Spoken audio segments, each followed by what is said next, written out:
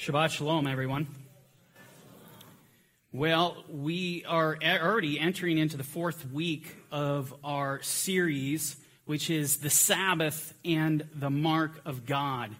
And today we are going to be digging into a little bit further into early church history and really to find out what in the world happened.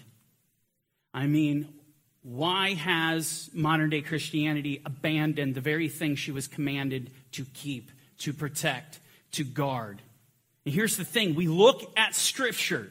We see what the prophets had to say about Christians who would be being grafted into Israel, right? And we see what the prophet said. That he said, grab onto these things, where the Lord is speaking through the prophet Isaiah. We're not to reject these things, and we're not to separate ourselves from the Jewish people.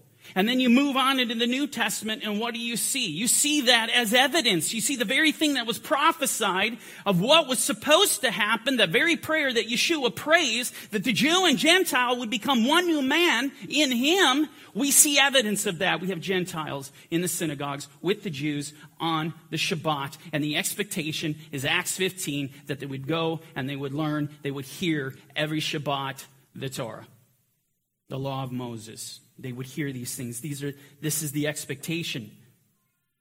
What has happened? Because it's unrecognizable of what we're looking at today and what I read about in here in the Word of God. So we're going to be digging into some more church history in an attempt to understand what in the world's going on. Now, if you remember in the last message, part 3, I pulled up two primary sources in history. And the first one is the Epistle of Matthias to Diognetus. And we looked at that, and we looked at the Epistle of Barnabas. Both of those epistles hail from the early 2nd century. And what time is that? Well, that's the infancy stage. The church, if you will call it that, the church is in its infancy stage. She is just a child. There are many parts of the world that have no idea. They've never heard the name Yeshua. They have no idea he rose from the dead and that he died for their sins. I mean, we are just in this infant stage. Today, I want to take you back to roughly this same time period. And I want to introduce you to some more men, some more letters, early church fathers. The first one I want to introduce you to today, his name is Ignatius of Antioch. Now, here's what I want to point out. The first thing I want to point out is this is not Antioch of Pisidia, okay? So as you get closer into that area of Galatia, right, in Asia or whatever, this is Antioch of Syria. Why does this matter? Because Antioch of Syria was a power hub for the faith. It was literally the primary source. Second to Jerusalem, it was the primary source. You had prophets, you had teachers residing in this. You want to talk about the presence. There was an awesome presence of the faith in Antioch of Syria. You had prophets and teachers going out from there. From Jerusalem, prophets were coming to Antioch. It was going down in Antioch. It was happening. It was mighty presence of the faith. And this is exactly where Ignatius was. This is where he's from. He's from Antioch of Syria. So he's being brought up in this amazing environment. And keep in mind, look at the dates. He lived when? During the apostolic era, right? Let me take it a step further. They say he was literally discipled, literally a student of the Apostle John. And so just to put this gentleman into context, I want you to think about for a moment, having this bio, having this resume, of being in Antioch, literally being a student of the apostles themselves. What does that do to you? If you were writing, what is that going to do to your writings? It's going to elevate them to the highest of heights. Every word people are going to hang on when you speak. Why? Because you're going to teach what the apostles directly taught you. You have something to say, and people in the faith, they want to hear it. Very, very powerful platform. Can we agree on that? Well, I want to show you what Ignatius had to say about the Sabbath, the Shabbat. And I think it's pretty important for you to be familiar with some of what he has to say, because when the topic arises of why Christians don't observe the Sabbath, or even going further and saying why they shouldn't observe the Sabbath, understand this. Ignatius most likely is going to be brought to the table. If you are engaging in a conversation with a learned student of the Word, with a biblical scholar who knows his stuff, who's familiar with early church history, I'm going to tell you, you're going to hear about Ignatius. And actually, and I'm not going to do it today, but in the coming weeks, I'm actually going to give you some examples of modern-day scholars and how they reconcile abandoning the Sabbath and how they look at this. And we'll look at this, and one of the things you're going to see they're pulling from the early church history. And one of them is Ignatius. He's pretty famous for doing this. He's been a great resource. Now, before I show you what Ignatius has to say, in the context by which he's going to say it, I want to give you a little backdrop, as it were, to these letters, because you need to understand there is a little bit of controversy involved here. There are some who suggest that his letters are actual forgeries. And let me be clear on this. What do I mean by that? Well, some would suggest that Ignatius was not the true author of these letters that bear his name, but someone came later on, even as late as the 3rd century, and they simply utilized his name. They wrote these letters, plopped Ignatius' name on them. Now, what would be the benefit of doing that? Well, everything. Because remember, he was taught literally by the apostles himself, so it makes perfect sense why someone would do that. Now, to help you understand the backdrop here and this controversial nature of the situation, but even more so, the most important point here is just how relied upon and how influential these letters are. I want to give you some commentary by a church historian. He was from the 1800s. His name is William Killen. And ironically enough, he was also a Presbyterian minister, very articulate individual. I want to show you what he has to say in commenting on these letters, and pay very close attention. The epistles attributed to Ignatius have attracted greater notice and have created more discussion than any other uninspired writings of the same extent in existence. You feel the weight of that statement? You feel the weight of what he just said? In other words, he's saying extra-canonically, outside of the canon of Scripture, these letters are it. People have pored over these. Scholars have pored over these century after century, investing their time in these letters to glean the littlest nugget of truth, if you will.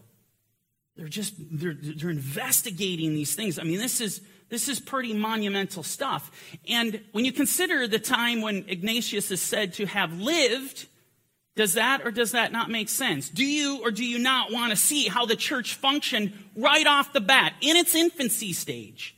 Of course you want to see these things. Now listen to what he says. He goes on and says this. It continues. The productions ascribed to this author, and now reputed genuine by the most learned of the recent editors, might all be printed on 1/4 of a page of ordinary newspaper. And yet, the fatigue of traveling thousands of miles has been encountered for the special purpose of searching after correct copies of these highly prized memorials. Continuing on. Large volumes have been written either to establish their authority or to prove that they are forgeries. And if collected together, the books in various languages to which they have given birth would themselves form a considerable library. Oh my. You want to talk about attracting attention. The letters of Ignatius have done it.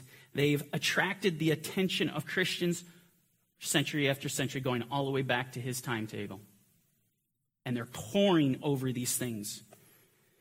Suffice it to say, the letters of Ignatius, and this is the small point I'm making, they are extremely significant in Christendom today. They are extremely influential. And as we continue, you are going to see that.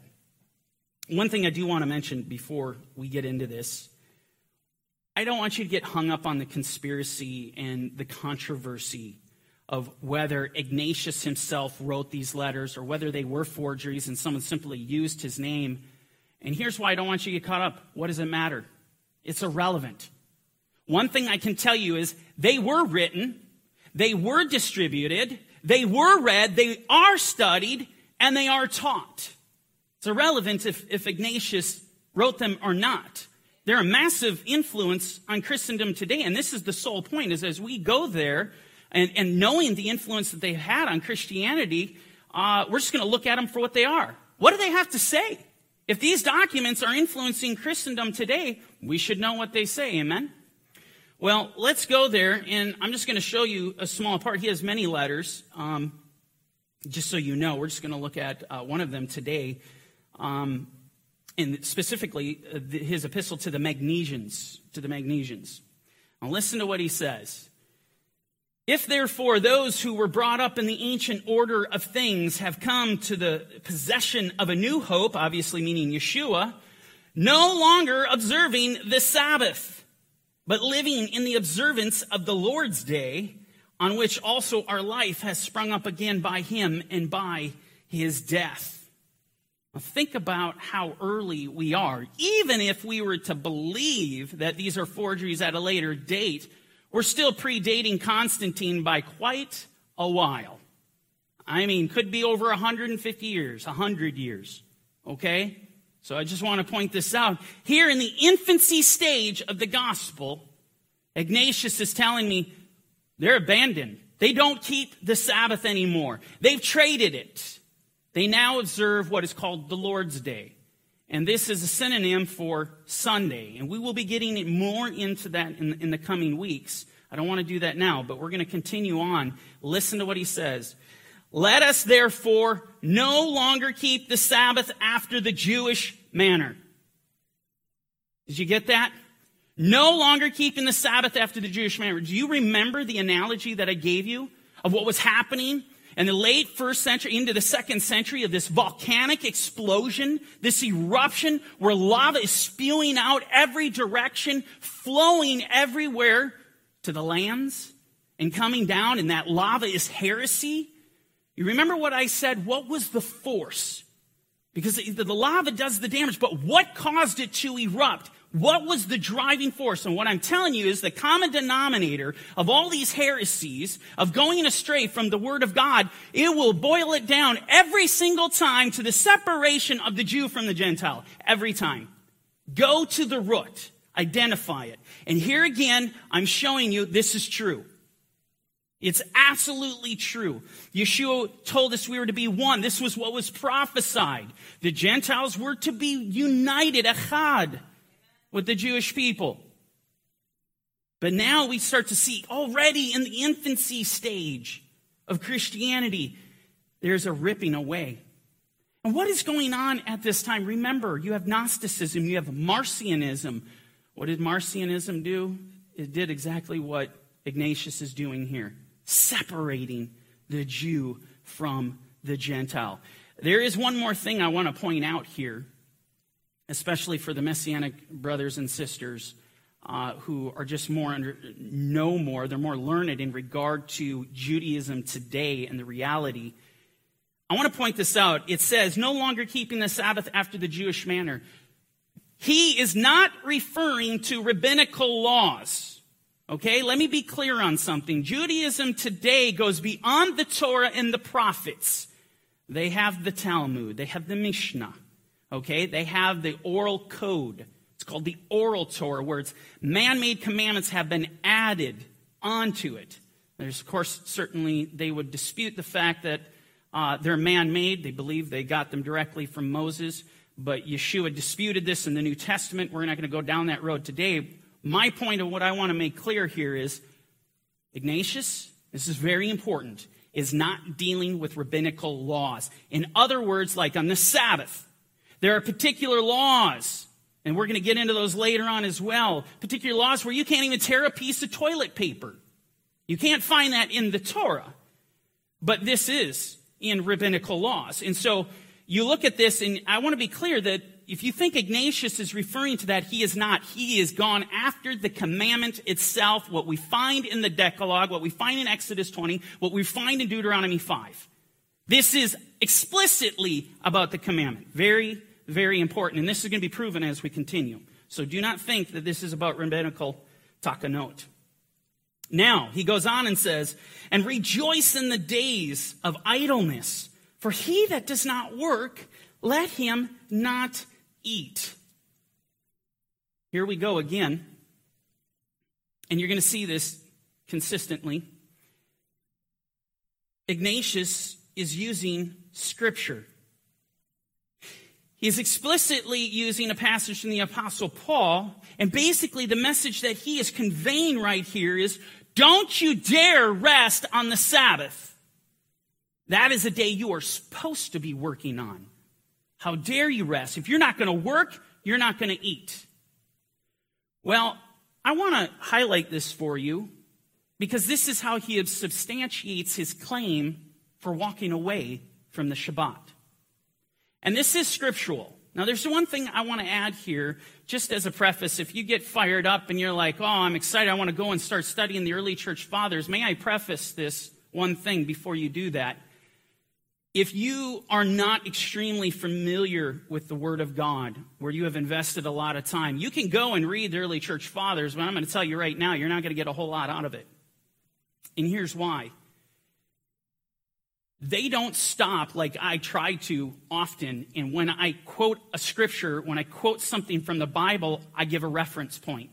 Like Jeremiah 1:5, whatever it is, Isaiah 1:3, whatever. They don't do that. And that's not a bad thing. It's not right or wrong. But the thing about it is they are saying so many things. They are drawing from the Word, and if you don't know what the Word says, you have no idea what they're doing. And so I just point this out, and so reading this, now this one's a little bit easier because it's directly out of the New Testament and it's pretty overt. Had most of you read this, bulb would have went off and said, oh, I've heard that before. That was the Apostle Paul. And him who does not work, let him not eat. We've all heard that. Well, this is important. This is Scripture. He's using Scripture to prove the point of walking away from the Shabbat. Well, here's what I want to do. I want to take you to where Paul says this. The interesting thing of it is, you'll notice that he doesn't say anything about the Sabbath. And so, the trajectory of where Ignatius is going with this verse, with this statement, couldn't be farther apart from where the Apostle Paul goes.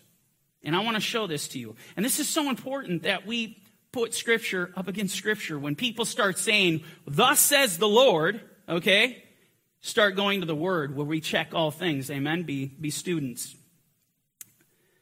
2 Thessalonians 3:10. This is what Paul says. For even when we were with you, we commanded you this. If anyone will not work, neither shall he eat.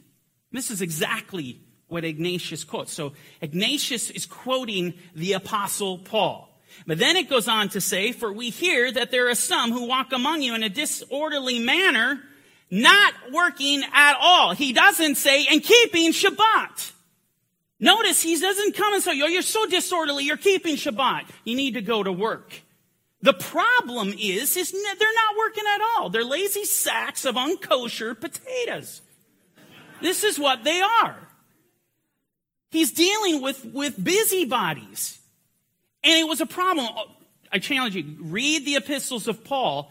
This isn't the only time he deals with this. This was a real problem. You start spanning his epistles, he's talking about it all the time. And Ephesians, he says in Ephesians 4, let him who stole steal no longer, but let him work with his hands that he might give to him who has need. In 1 Timothy chapter 5, he says, if anyone will not provide for his own, even for those of his own household, he is worse than an unbeliever. He's denied the faith. I mean, this was a real significant problem. But I'm telling you, this has nothing to do with the Sabbath. Nothing whatsoever.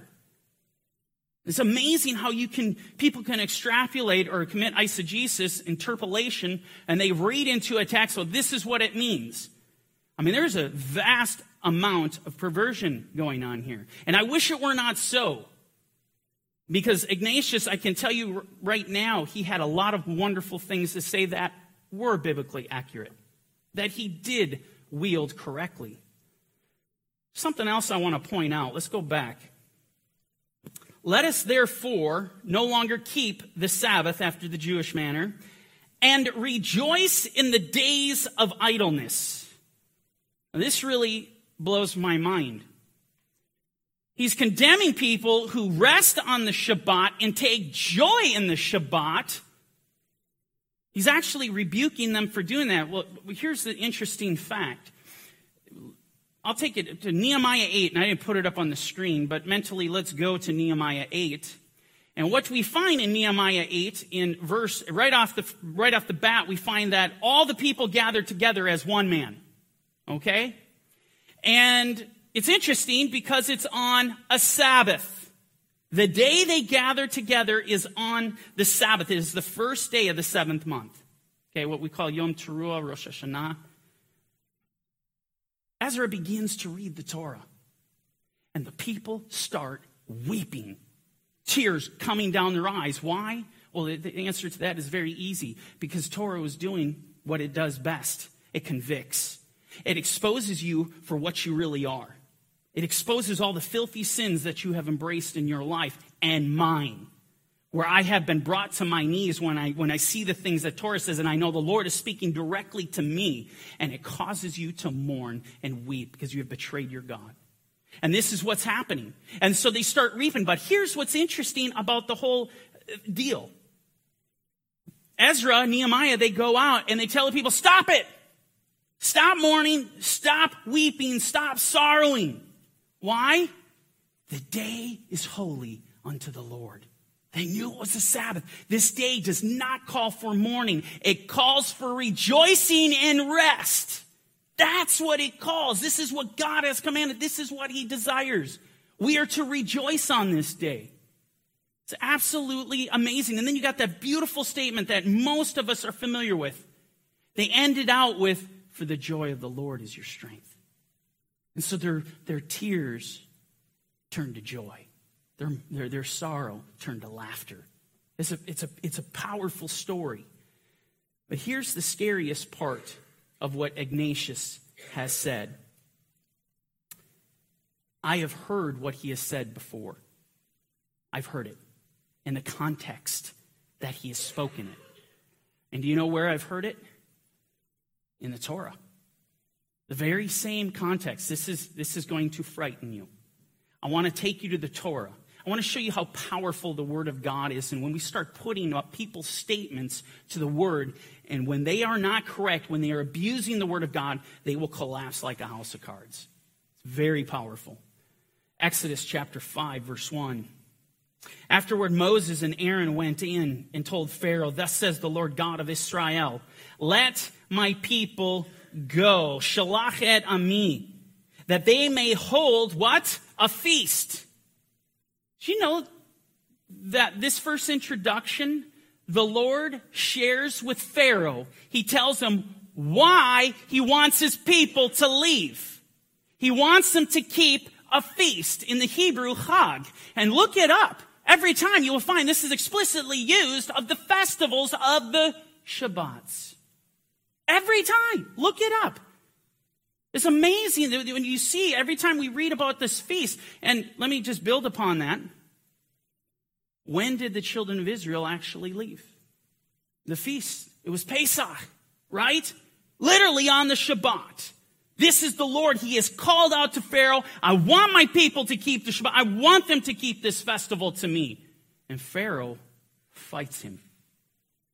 And we go on.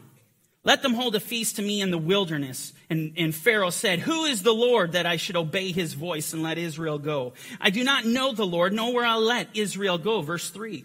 So they said, the God of the Hebrews has met with us. Please, let us go 3 days' journey into the desert and sacrifice to the Lord our God, lest he fall upon us with pestilence or with the sword. You get what was just said? I mean, he warns them. Moses and Aaron said, listen, we don't heed the voice of the living God. If we don't go and keep this festival, if we don't keep this Shabbat, we're dead. We are dead men. The pestilence and the sword will come upon us. Their fate will be just as bad as the Egyptians. Think about what's being said here. And listen to how Pharaoh responds. He goes to war. Then the king of Egypt said to them, Moses and Aaron, Listen to this. Why do you take the people from their work? Get back to your labor. You just see what he said? No. You're not going to the feast. You're not going to Shabbat. What you're going to do is you're going to go back to work. You need to get back to your labor. And Pharaoh said, look, the people of the land are many now, and you make them rest from their labor. And listen to this as we go jumping down to verse 17. But Pharaoh said, you are idle. Therefore you say, let us go sacrifice. Does that sound familiar? Let me put the epistle of Magnesians back up here. Let us therefore no longer keep the Sabbath after the Jewish manner and rejoice in the days of idleness. The very thing that Pharaoh spoke from his mouth, he did not want the children of Israel to rest. He did not want them to keep that festival, the Shabbat. He cried out, get back to your labors, is the exact same thing that Ignatius is crying out. He is crying out to the Christians, get back to your labors. You are not to rest on this day. You are to work. Do not rejoice in idleness. Idleness. If I didn't know better, I would know this is Pharaoh resurrected, who, by the way, is the very image of Hasatan. He's the very typology of Hasatan. And yet, this is the evidence that the learned will bring to the table to prove to you what we're doing, what the Christian church is doing today is perfectly right, because they did it back in the infancy stage, in the infancy of the gospel as it's going out. Just look at it. We're right on track.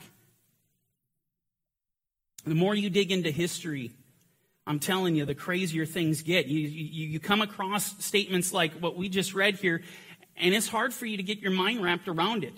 When you have people starting talking like Pharaoh to start to come against what God has commanded us to keep. Let me introduce you to another early church father, Justin Martyr. Of course, Justin is from that crazy period of explosion, that 2nd century period where all sorts of heresies are flying everywhere. He was actually born in Samaria, ended up moving to Rome after his conversion to Christianity.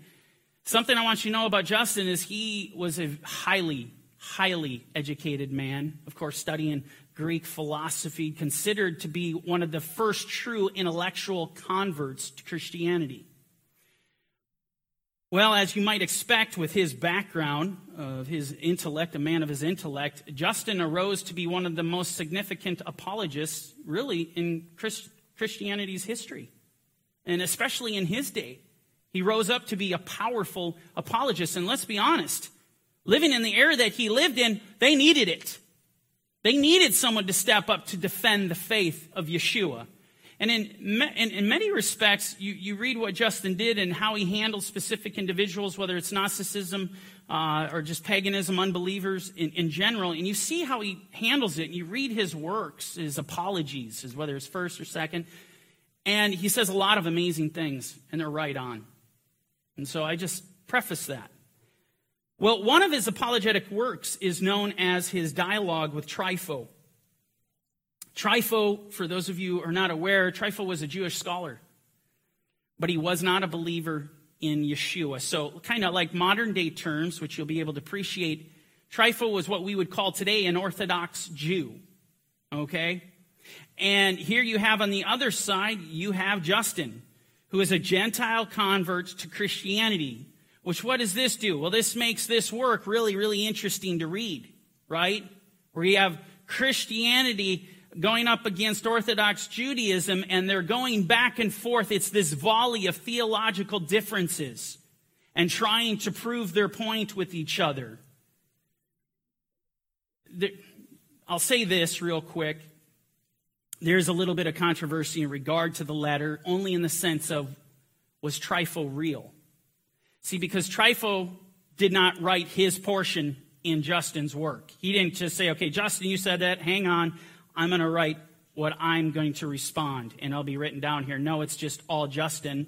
He's simply recording what is allegedly told to him. So this adds a little bit of controversy whether Trypho was completely fictitious, or if he was real, well, how much of the dialogue did Justin really retain? I mean, you can have all these questions, but again, it's all irrelevant. Don't get caught up in the smoke of things or whatever. It's irrelevant. We have this work. The work is read and studied by Christian scholars today. It's utilized today, yet once again, to show that why Christianity does not keep the Sabbath. And so let's take a look at this work for what it is, and let's see what Justin had to say. And this portion that I'm going to show you is actually Justin speaking to Trypho and his contemporaries, and this is what we read. Is there any matter, my friends, in which we are blamed than this, that we live not after the law? And the first thing I want to show you is that he comes to the table in boasting. He's proud of this, that they have abandoned the Torah. They've abandoned the law of God.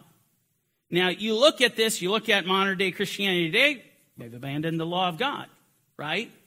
And so they're just following suit. This is consistent with a lot of what we're seeing in the infancy stage of modern day Christianity.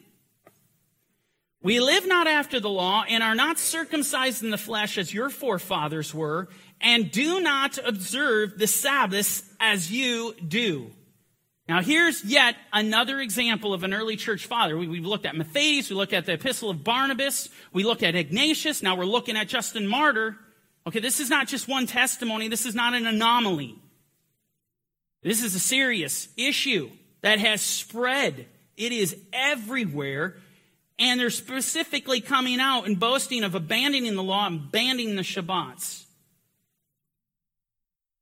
And you think about what's being said here, condense this, and this could be preached from any pulpit today. It is.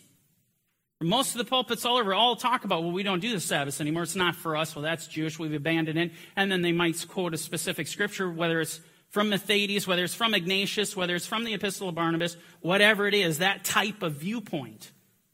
Or maybe even Justin Martyr's. Well, as we continue here, Justin's going to explain why Christians no longer embrace these things. And this is very powerful because I always want to know the reason. And I know you do too. Okay, so if you're going to say, we don't do the Sabbath, we don't embrace the law, the next question is, why? Why don't you do these? Where do you stand on this? How do you arrive at this place?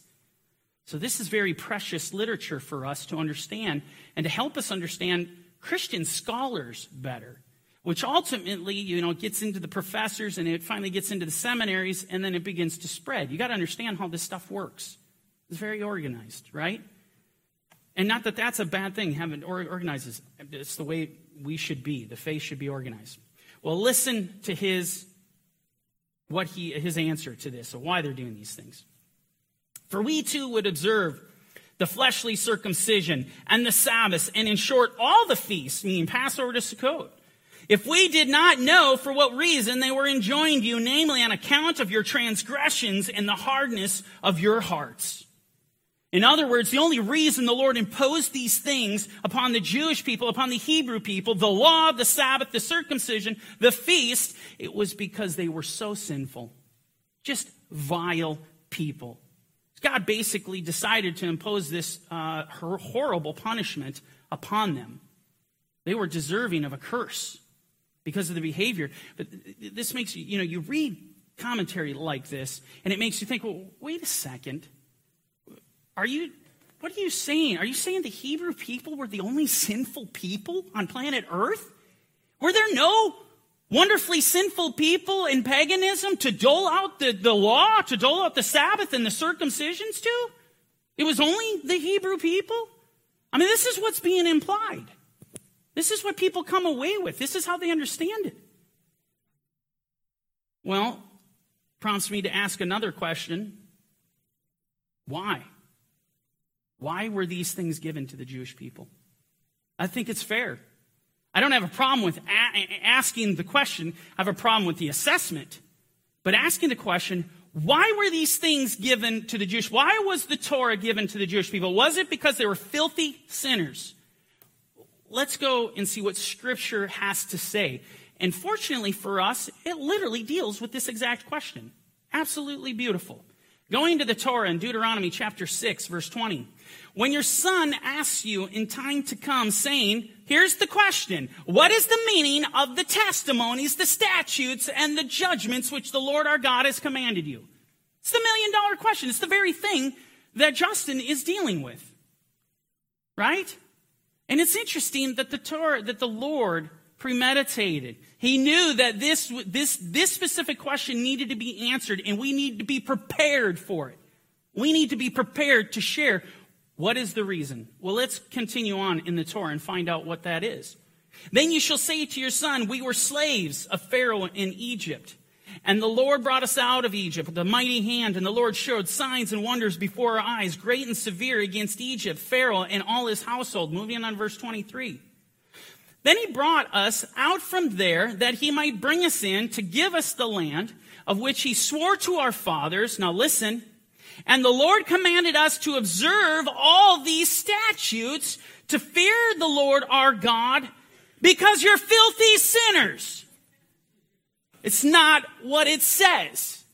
I mean, he's telling them that God has commanded you, he's laid upon the Torah upon you. Why? For your good. For our good always, that he might preserve us alive as it is this day. This is why the Torah was given to the children of Israel. I mean, talk about being off. I mean, I can go down every single one that he mentions, that Justin mentions, and saying that this is a product of your sins, and literally obliterate it just going to the Word of God. We know why the law was given to them. What about Sabbath? Did we or did we not cover this? Exodus chapter 31, Ezekiel chapter 20, verse 12, verse 20. I gave them my Sabbaths that they might be a sign between me and them, that they might know that I'm the Lord. That makes them holy. That sanctifies them. That's why he gave them the Sabbath. Why did he give them circumcision? This is what's really amazing. How does Paul address circumcision in Romans chapter 4? He calls it the seal of the righteousness of the faith. It's the trophy of Abraham's faith. And when did Abraham receive circumcision? When God entered into covenant with him, he changed his name and called him Abraham because he would be the father of many nations. You could not put circumcision on a higher pedestal. It represents the faith, and not only that, biblical prophecy, the Gentiles would be grafted into Israel. They become Abraham's children. That's why Abraham was given circumcision. You go down every single thing he listed there. At times you ask, what planet do I live on? What are we talking about? Where do you get this stuff? You think about Proverbs chapter 3. She is a tree of life to those who take hold of me. Happy are all who hold her fast. Right? She's a tree of life. What does Psalm 19:50 say? Your word has given me life. Satan has come in. I mean, we got to understand this. Satan has come in and he's completely flipped everything upside down. So everything upside down. Now, I'm going to jump on the other side to be fair to Justin Martyr. I know what he's doing. Or at least I know what he's attempting to do. I understand very well he has taken passages or concepts out of Scripture in an attempt to prove his position, but yet, once again, we need to look at what he is quoting and the context by which it was utilized, right? Let me take you back to what he said. For we too observe the fleshly, we too would observe the fleshly circumcision and the Sabbaths, and in short, all the feasts, if we did not know for what reason they were enjoined to you, namely on account of your transgressions. See, this is getting back to my point that if you don't know your Scripture very well, you're going to miss so much. Because right here, ding, ding, ding, ding, I know he's drawing from Scripture. I know exactly where he's drawing from. He, once again, is drawing from the Apostle Paul. And let me take you to where he is drawing from. Let's put this together. In Galatians 3:19, Paul says to the Galatians, what purpose then does the law serve? It was added because of transgressions. Well, what did he just say? He said, namely, on account of transgressions. This is why you got the law. This is why you got the Sabbath. This is why you got circumcision. Well, we get to the writings of Paul, and Paul says, what's the point of the law? It was added because of transgressions. Here's the problem. Where Justin takes it to bring it to fruition, to bring the concept to fruition, where he went with it, again, light years away from where Paul is going with this statement.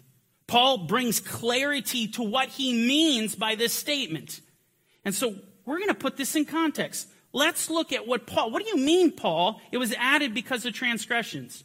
He goes on, he says, till the seed, meaning Yeshua, should come, to whom the promise was made, and it was appointed through angels by the hand of a mediator. Going to verse 23, and we read this. But before faith came, we were kept, what? Under guard by the law. I want to stop right here. Notice we weren't cursed by the law, though our own failure can bring about a curse. No, he said we were kept under guard by the law. This is called the law of the pedagogue. This is called the law of the paidagogos, okay? Meaning the guardian. A guardian who is responsible for the care of a child, to rear that child, to embrace that child, to discipline that child. This was the function of the law. But not just that. We were kept under guard by the law, kept for the faith which would afterward be revealed. Therefore, now here's what he means. The law was our tutor to bring us to Mashiach. Think about that. So not only is the law a pedagogue, not only is he the guardian to protect them.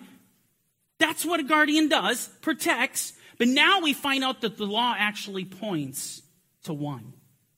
The law is pointing. Everyone who embraced the law, it points to Yeshua the Messiah. You think about Romans 10, for all the goal for the Messiah is the goal of the law. He is the telos. The whole point of the Torah is to point to him when it's embraced correctly, the humble heart, that we might be justified by faith. So my point is I understand what Justin's doing, and it's very crafty. And if you thought I believe that this was just fleshly in nature and what he is doing, you would not understand where I'm coming from, because this is darker, this is deeper deception, this is spiritual.